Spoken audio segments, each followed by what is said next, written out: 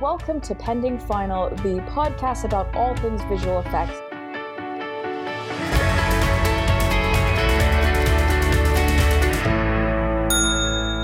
What's up, everybody? Welcome to the first episode of Pending Final, the podcast that covers all things visual effects. I am your host, Shannon, and I am joined by Helen. Hey. Hey, how's it going, Helen? You doing good tonight? The best. Awesome. So, a little background on ourselves. We both work in the film and television industry, predominantly film and visual effects. I've been in the industry for about 15 years. Helen is about the same level. So I will hand it over to Helen to kind of give her background info. Hey, I have been in visual effects for a couple of years now. I've worked on a whole bunch of films that literally nobody liked. So, Terminator Genesis, Batman v Superman, Suicide Squad, Pirates of the Caribbean 5, all those things that did just splendidly at box office. Everyone had great things to say about them. I have been in visual effects production in all of those things, and I guarantee nobody knows what that is, because it's just taking notes and making sure artists do their stuff on time. And I myself have a background in what they call offline editing, where I was a promotional editor for various films like The Jungle Book, also Terminator Genesis, Alien Covenant, just to name a few, and then transitioned into visual effect editing, which would be for The Lion King and the upcoming Dark Crystal Netflix show. So, Helen, what is our first topic we are actually going to talk about in this podcast? Like, what do we want to tell people is the purpose of this podcast? So, this podcast is all about things that people didn't even realize they did not know about visual effects. There's so much stuff that happens on your TV screens that no one fully understands, and everyone just kind of goes, yeah, they do that with CGI, or yeah, that's a visual effect, but no one fully understands it. So this podcast is just us telling you things you might be interested in knowing about how that magic ends up on your screen. And also coming from two different points of views from the visual effect industry, one being kind of the production management side and one being the technical side. So you also will get different perspectives on various pipelines, including our subject today, which we are going to talk about dailies. Yeah. I want to tell everyone about dailies. It's one of the words that you're going to hear literally all the time. If you ever start in the visual effects industry, you'll probably hear dailies probably about 200 times on your first day. And it's a noun, it's a verb, it's whatever you want it to be. So you daily your dailies to show them in dailies, and you do that daily. Brilliant. It's absolute nonsense. I couldn't have said it more perfect myself. That's brilliant. Yeah, pretty much. So Helen, break it down. What is because we'll start with you in terms of the production workflow. How is a general day in production for dailies? So for dailies, what we do is surprisingly every day. There's a pattern here. Imagine that. Artists are expected to show their work to a supervisor and get feedback and find out if their work is good enough. Visual effects is a creative industry, which means that there's a lot of subjective, I like it more blue or make it faster, and those are probably the simplest things you'll ever hear, but there's an awful lot of supervisors acting out things that they want things to be different, which is always fun. And how do you communicate that to the artists? Like, it's a database? How do you basically, those notes that you take in the review sessions and the daily sessions, how is that passed on to like the team or things like that? Ideally, your artists will be in dailies, so they will get that information firsthand.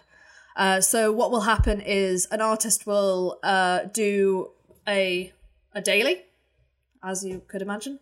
They will create this, usually a video file, and it will be shown to a supervisor. They'll go into a review room. So a normal company will have a meeting room, which is just, a table in the middle, some chairs around the edge, maybe a projector so someone can show you a PowerPoint. But because visual effects is all about what you're seeing on the screen at the end of the day, most of the sessions are done in these dark little theatres with a screen at the front, a couple of rows of seats, just like you'd have in like a really small cinema. And that's where everyone reviews their work for the day. And then you'll have someone like myself in the background, and usually in the back of the room, either running the daily session itself or helping the supervisors who will, what we sometimes use the term, drive the daily session. And we will also make sure that, from the editorial's point of view, that the picture is in the proper color space, that it's in the right aspect ratio, frame rate, various things like that. Because visual effects, obviously within the title, is very visual, everything needs to be up to spec. Because I actually worked on a commercial where all of a sudden the projector channel got changed to the wrong color of red and the notes got passed on. And all of a sudden we had 12 hours wasted because nobody checked that the cleaner had accidentally knocked the button. And this is why, ladies and gentlemen, do not work a 36-hour day. But that is something, yeah. To be fair, we're going to have to go back and do episodes on aspect ratio, color space. Yes, I red apologize. Channels. I apologize. I threw quite a bit of technical jargon right there, but yes, as you can see, I'm definitely the technical side of this.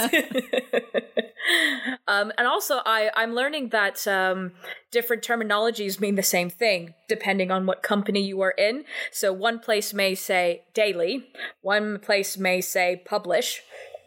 Some may say submit. Right now, I am currently trying to learn some new jargon and slang at a new company to be like, wait, so putting it online, publishing, submitting, that's 3 different steps when those could all be synonyms, for the same thing. So that's the other thing, is every company has its own terminology for the same thing. Yep. And you know what? Just from working in the same place that you have, I fully know exactly what each of those things mean. Oh. Is that not tragic? No, that's not tragic. Maybe post-podcast you can kind of help me out, because I'm really shotgun, which maybe you can kind of explain what shotgun is kind of kicking my butt right now. Not gonna lie. I mean, I will definitely happily do an entirely separate episode about like tracking software and stuff like that, because there's Shotgun, there's PF Track, there's people use Google Docs. I'm not even joking. There are legitimate companies out there that just use Google spreadsheets. I used a Google spreadsheet for my horrible little indie film that was 1,500 shots in an Excel fake Google Doc thing. Oh, I literally just got anxiety thinking about that. I think also it's quite interesting going to more the visual effect editor side. I've recently transitioned from one company to another, which is, again, the visual effect industry, especially in London, is a very small community. So you'll have people like Helen and myself jump from company to company to company, and we may not even be at the company at the same time, but somehow we have all done our time at various places. And it does not mean that those places are bad. It's just that is the nature and the belly of the beast that kind of happens. So that being said, I'm also seeing, even in my own position, that different responsibilities and roles, especially regarding dailies, is one of those things. For example, at my previous employee, the supervisors would drive the sessions, and like I said, we'd be almost more of a support, or if we were having client calls, we would be making sure that all the signals are looking properly and everything is up to spec. Whereas now at my new employment, I'm actually driving it, where it's like they will tell me to toggle back, to go forward, to play this shot, to loop it, and I will be given like a playlist and everything, where things like that what Helen would do at the other place in the front of the room and kind of go, okay, we're on this reel showing this scene, these are the notes from the artist, and then would be frantically writing down the feedback. I'm now sitting in the back going, okay, you've said your sub note, go. And so it's quite fascinating that every place is different, even in things that you wouldn't think. You'd think, oh, editorial, straight across the board. Nope. And there's more, this new place, I need to do more documentation, more cut range, comp range, which is another glossary term. I almost feel like we should have kind of like, here's your required reading at the end of the show. These are your terms. The required reading is the VES handbook. Oh, no. That's the required reading. Ladies and gentlemen, if you have not seen this book is like the Bible. It's a brick. It is. Like, I could hold it open to keep my front door open. Like, it just... But I think it's every spec. It's not... It's like policies, it's a thing. Google it. VES stands for Visual Effects Society. It's a big thing. But yeah, so it's very interesting. So you really have to be adaptable in the visual effect industry because everything is changing, and most companies write their own softwares. So once again, you also have a different software that runs dailies. I do wonder about the supervisors who go from one company to another sometimes, because I know that at your company they will sit at the front and go, could you just toggle between this and the previous daily? And in the company that I'm currently at, they will do it themselves. They will organize that all themselves. They can do whatever they want, and editorial are like never to be seen. And it's really interesting to know that like at your company, like dailies are just the most organized thing ever. Production run dailies in different ways depending on the facility that you're in. In some places, they will just go, here's a playlist, review it. In others, they are very much like, we have half an hour, there are 30 things to review, that's a minute per item, we need to go, approve it. And to be honest, that could just be like show to show or supervisor to supervisor, because some supervisors can talk forever and some are quite happy for you to just like power through it. Like some supervisors really want you to run that session and just be like, I don't care if you're having a conversation right now. Just review it. Is this a yes or a no? I've had that on a show where like the supervisor has turned to me at the beginning and been like, so how many things do we have? 60. Okay, how long have we got? 45 minutes. And he just goes, okay, so just read out the shot, I'll bring it up and it'll just be a yes or a no. And those are the best sessions because you get so much done. But also, very much not the norm, because I've also had sessions where supervisors have gone, we have 10 things to go through in half an hour. Let's look at the first thing and talk for half an hour. So yeah, it just entirely depends on the show, where you're at with it, because some shows you start off and it's like, we've got, a year and a half to delivery, we can take our time. And then there's the ones where delivery is in 2 weeks, we've got to go! And it all completely depends. So what happens, because I'm thinking from a viewer perspective, so what happens after the daily session? Like we've talked about what a daily is, the process, it can be used as an adjective to this, or, an adverb. But after a session, how does it what's the outcome of these daily sessions? So in an ideal world, an artist will be working on a shot. They'll take it to dailies. The supervisor will give feedback. The production team will take notes and send those out so that everybody's got them. Hang on.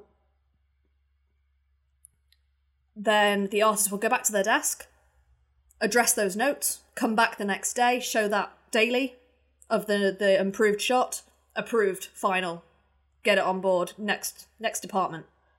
Obviously, that's the ideal situation. Quite often it's daily, no, daily, no, daily, no, for weeks on end.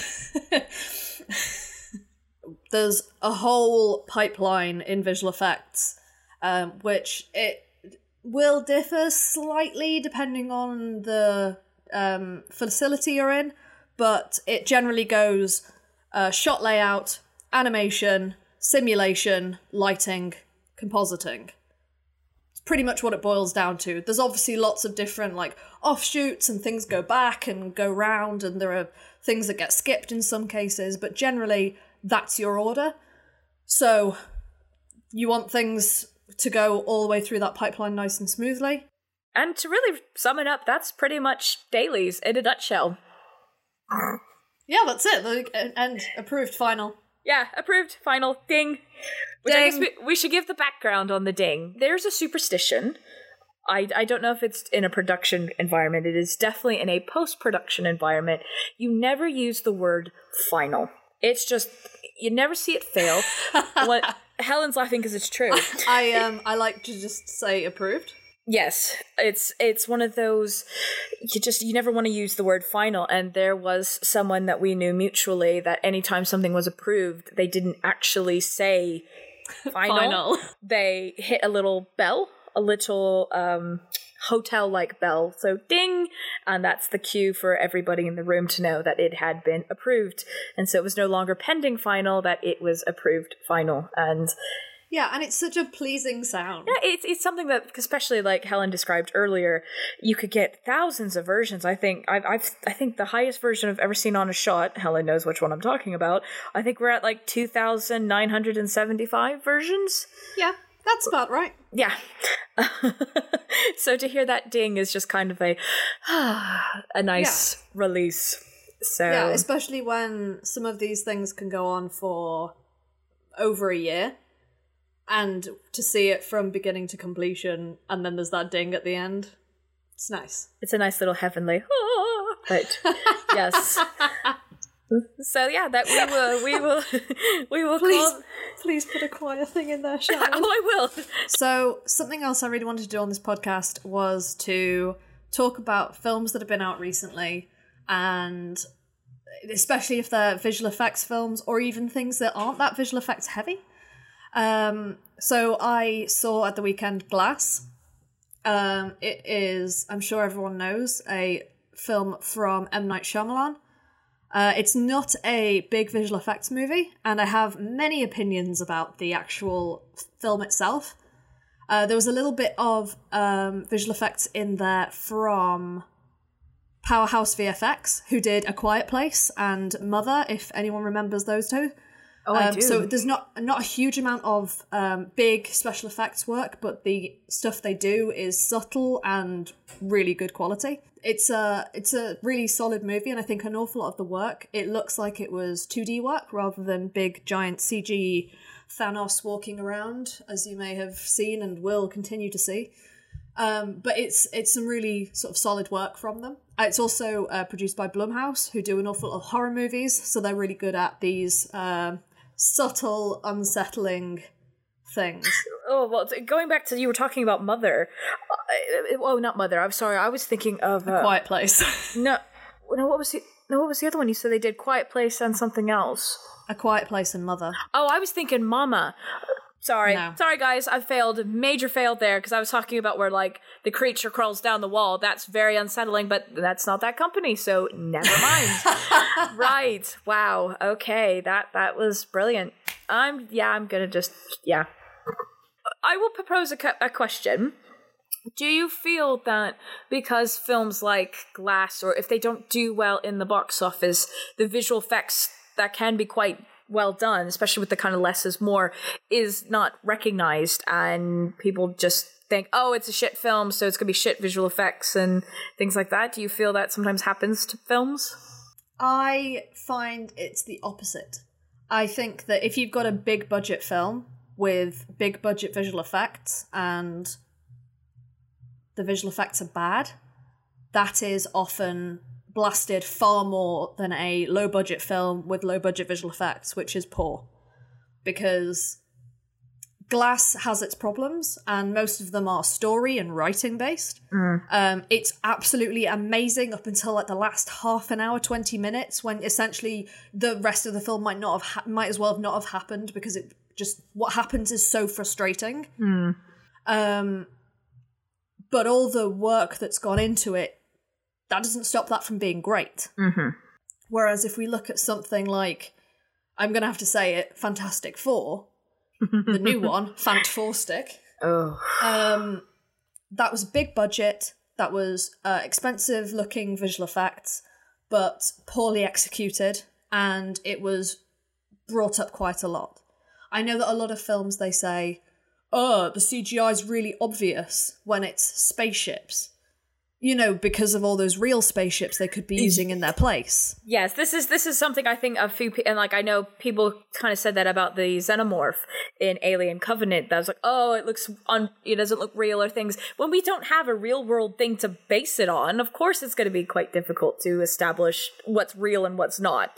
See, that's funny, because at least the xenomorph had a physical version of it at one point.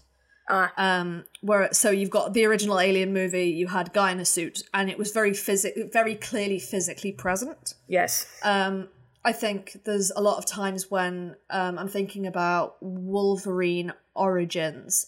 There is a shot of him with his claws out, and he is holding them out in front of his face, in front of the mirror, and it looks like they're about to pass through him because you can't work out where they sit in the world, and it's just, I don't know if it's the compositing that was wrong or the lighting. It just looked bad, and it wasn't anything to do with how expensive the visual effects were. It was to do with how they were executed. Yes, because I know exactly what shot you're talking about, because I remember sitting in the cinema, and this was before I had a trained eye, that going, it felt like it had a couple different passes missing. Yep. It was just the beauty pass. It didn't have the shadows, and this is also something, guys, we will get into in other episodes, is some of these terminologies we're using that in terms of like comp and everything, but it was missing like various passes. So yeah, it didn't have that sense of realism blended in, or it's the grade. Sometimes they put a color grade on it to make the visual effects seem seamless, like they're supposed to be there. But I know exactly what. I'm actually wondering if we go back to it, see if it's got any grain on it. I don't think it does. Because that could be it. It could be that there's no grain on those claws. Yeah. And that's what's making it pop out. Yeah. To be fair, they fucked up Deadpool in that.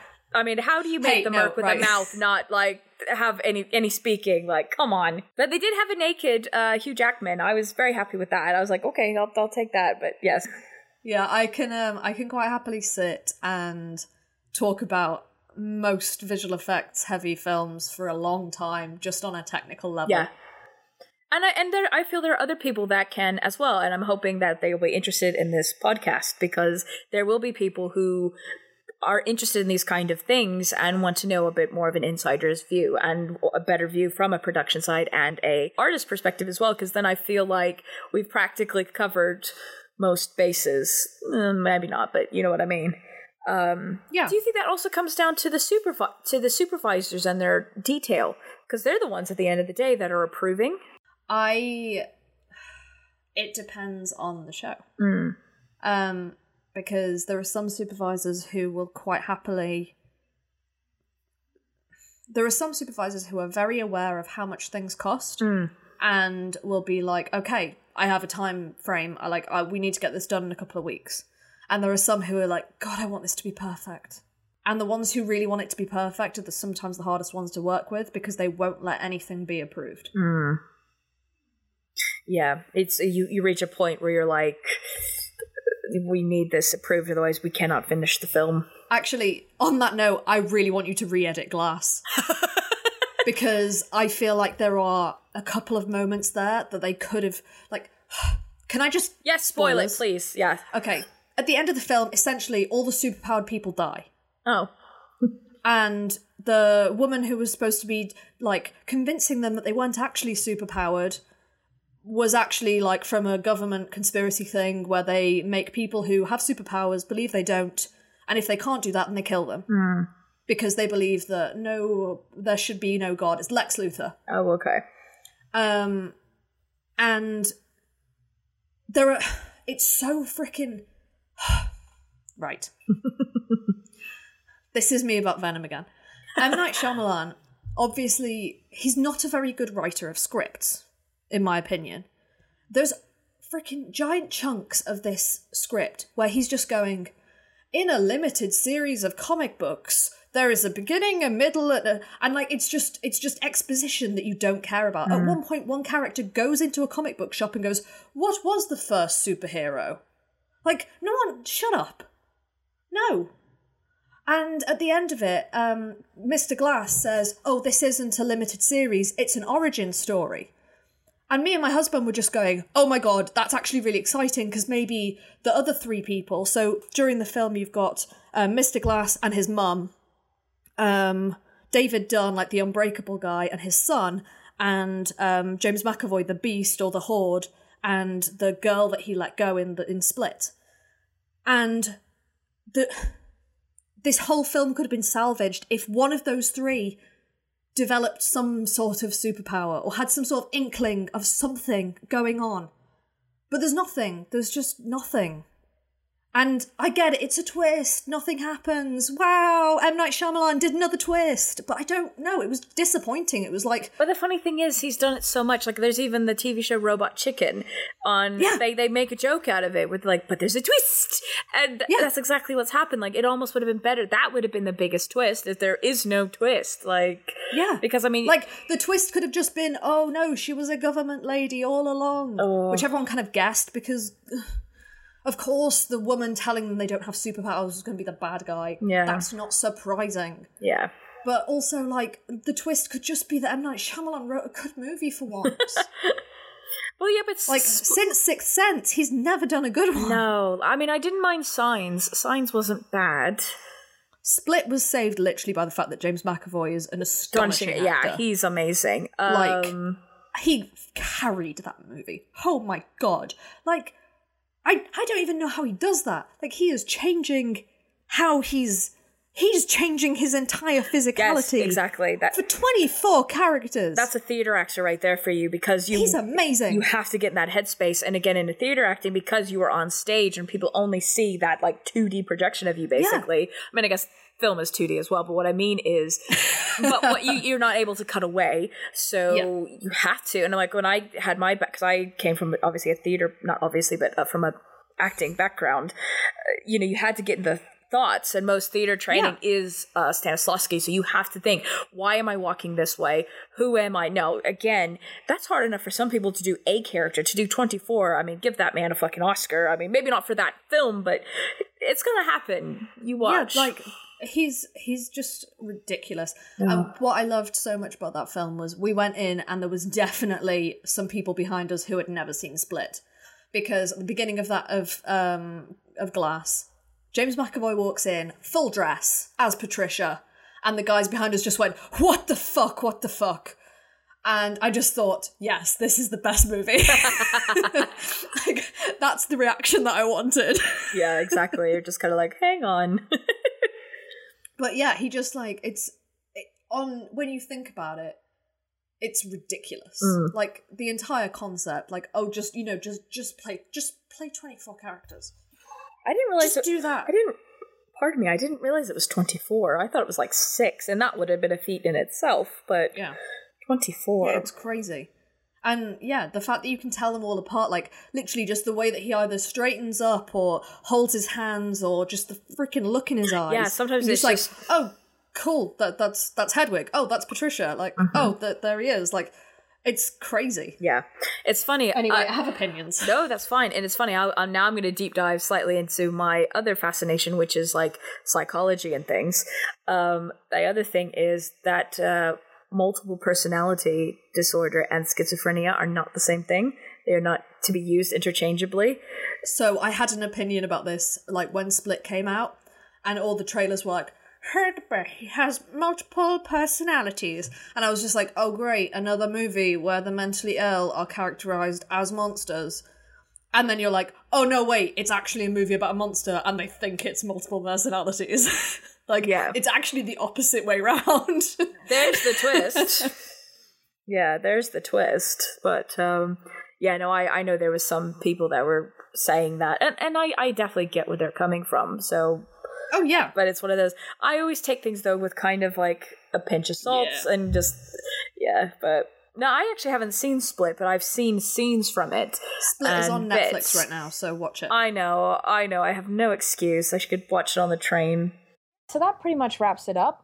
Thank you for having listened to us. If you want to chat to us and give us some feedback, or would like to even just reach out and say hello, we're on a couple different social medias. So we are at Pending Final at Twitter, or we are at Pending Final Podcast on Instagram. We'll start trying to post some behind the scenes photos and just keep updates. I'll be showing kind of the post-production process and just keeping you updated there. And yes, also if you just want to get in contact, we're pendingfinal@gmail.com.